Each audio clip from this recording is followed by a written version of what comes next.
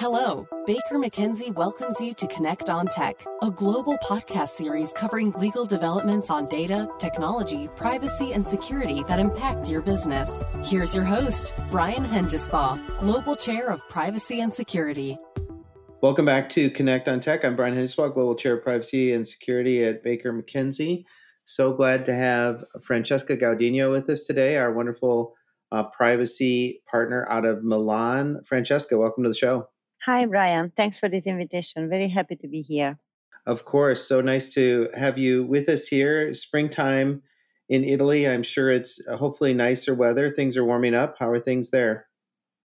Yeah, man, the weather is good. It's just during the weekend. It usually rains just to make us happier, you know. And now things are going better. Let's say better. From the last time we were here, better. Wonderful. So we're here to talk about the very hot topic of the European Digital Green Certificate. And I know there's been some recent action on this. Can you just briefly tell the listeners what is the European Digital Green Certificate? What does it do and what is it for? Yeah, basically, and the initiative of the Commission was launched in March. And the idea is to have this sort of digital green certificate, now is digital certificate, which will allow people to travel freely within the boundaries of the European Union. And it's actually news of yesterday that the European Parliament and the Council, they reached an agreement after intense negotiation.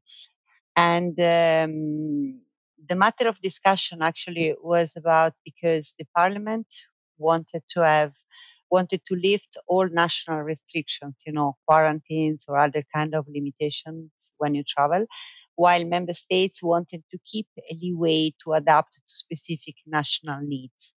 And in addition, not sure honestly how much of the discussion was concentrated on this item, but the name of the certification has changed from Digital Green Certificate to Digital COVID Certificate or simply Digital Certificate.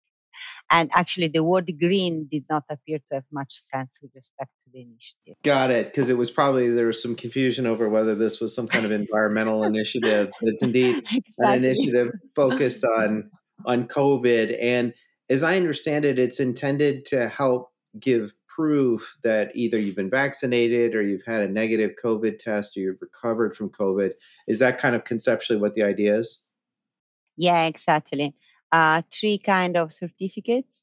Things are never easy with COVID. We have all learned this lesson.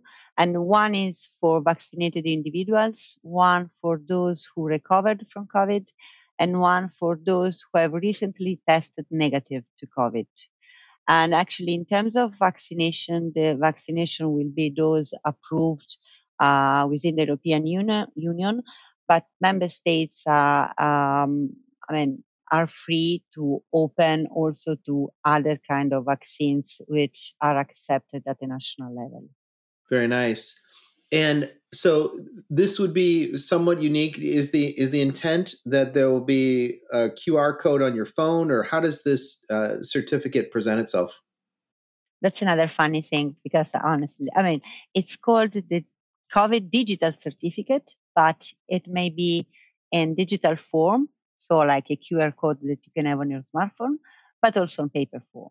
And that's not very digital, honestly. Anyway, it will have this QR code, and the QR code will comprise personal information like your name, date of birth, and the country of issuance of the certificate and the time of validity. And then there will be other information which will be different from one certificate to another. So, for example, if it's the vaccination certificate, there will be the date of vaccination, the kind of vaccination, the country where you have been vaccinated, and so on. From a privacy perspective, the good, let's say, thing is that when you travel from one member state to another, they will only, the country where you are traveling, they will only verify that the QR code, the certificate is valid. They will not going to scan any personal information, which will remain with your member state of origin. I see, but the member state will retain the record, why it is that I have a pass on my certificate, meaning whether I was vaccinated or whether I recovered from COVID, and some of the details that will be left at the member state level. But then if I'm going, say, from Italy into Germany and they scan my code, they'll see that I get a pass that I come in essentially, but they won't know much of the detail around that. Is that correct? Exactly. They will only know that your certificate is valid. Do you think, and then there's always the part of the fun in the European Union is always that there's always several layers to the government. There's the health authorities, there might be labor authorities, and then there's the data protection authorities. I mean, do we have an early sense of what the data protection authorities think of this certificate? Because in some ways it strikes me that, well, wait, that's on some level health medical, arguably special categories of data about me that seems to be shared pretty widely. Do we have a sense of how the data protection authorities view this? Actually, the European Data Protection Board and the European Data Protection Supervisor has already adopted a joint opinion on this regulation, and they highlighted the need to respect, the usual suspects, fundamental principles of necessity, proportionality, and effectiveness. And another, let's say, item for consideration, I wouldn't say an issue, but an item for consideration is that this digital certificate should not in any way result in direct or indirect discrimination of individuals. Because if you can't say you can only travel if you have a certification, which might mean you can travel only if you got the vaccine or if you recovered from COVID or whatever. So there is a lot of discussion about how this certificate can best implemented without touching these sort of fundamental rights of the individuals, in addition to the privacy concerns. Right. I mean, I think that is kind of the heart of the matter is it's nice to have a mechanism like this certificate, but then really the question would be, how is it used? If I want to go to a sporting event, do I need to flash my QR code in order to get in? If I want to go to my place of employment, do I need to flash my QR code, or are those types of things not permitted? So it sounds like some of that has yet to be worked out. Is that right? Yeah, exactly. Because it would be sort of like also discrimination if, for example, let's say you can book a hotel or book a flight only if you got a certification. And another piece is that member states are thinking about having their own digital certificate, because this one launched by the European Commission is meant for travel across Europe. So now the problem, like for member state, is can I use the same or similar solution to allow people to travel, within Italy, Germany, France, or whatever? And in that case, the discrimination issue might be even higher because, you can imagine restaurants, pubs, cinemas saying, you're more than welcome if you have a certificate. But what if you don't have it? And so that's sort of like discussion which is going on at the moment. Yeah, really difficult societal issues, I would say, to be sort of sorting through as to, how any of this would be implemented, what the requirements are. I mean, historically, we've never had a scenario where you have to, display or share arguably sensitive or special categories of data in order to, participate in the community, go into a sporting event, go into your workplace, go into a restaurant. So it's a very certainly a challenging moment in time for society as to how to balance these things. Where do you think, and it's interesting too, that member states might launch their own certificates. That would be an interesting development, just because I think they would encounter probably some of the same issues, right, about how do you actually implement this. Where do you think this is going? If you looked into your crystal ball, what do you think could happen? I guess I could easily see on the one hand that nothing ever really comes of this, that people realize it's so complicated to implement that nothing happens. Or maybe something gets implemented, but it doesn't get used. Or maybe something gets implemented and gets used, and it becomes a passport that you need to have to participate, get on an airplane, or go to a sporting event. What do you think? Where do you think this goes? I think that at the European level, the initiative will be definitely launched, even because they are also working from a technical perspective to have a sort of like digital platform so that the certification may be used and recognized by all member states. And I would also go a bit further and say that it's going to be implemented also at the national level, at least in Italy. We are always forefront in terms of COVID in the bad and in the good.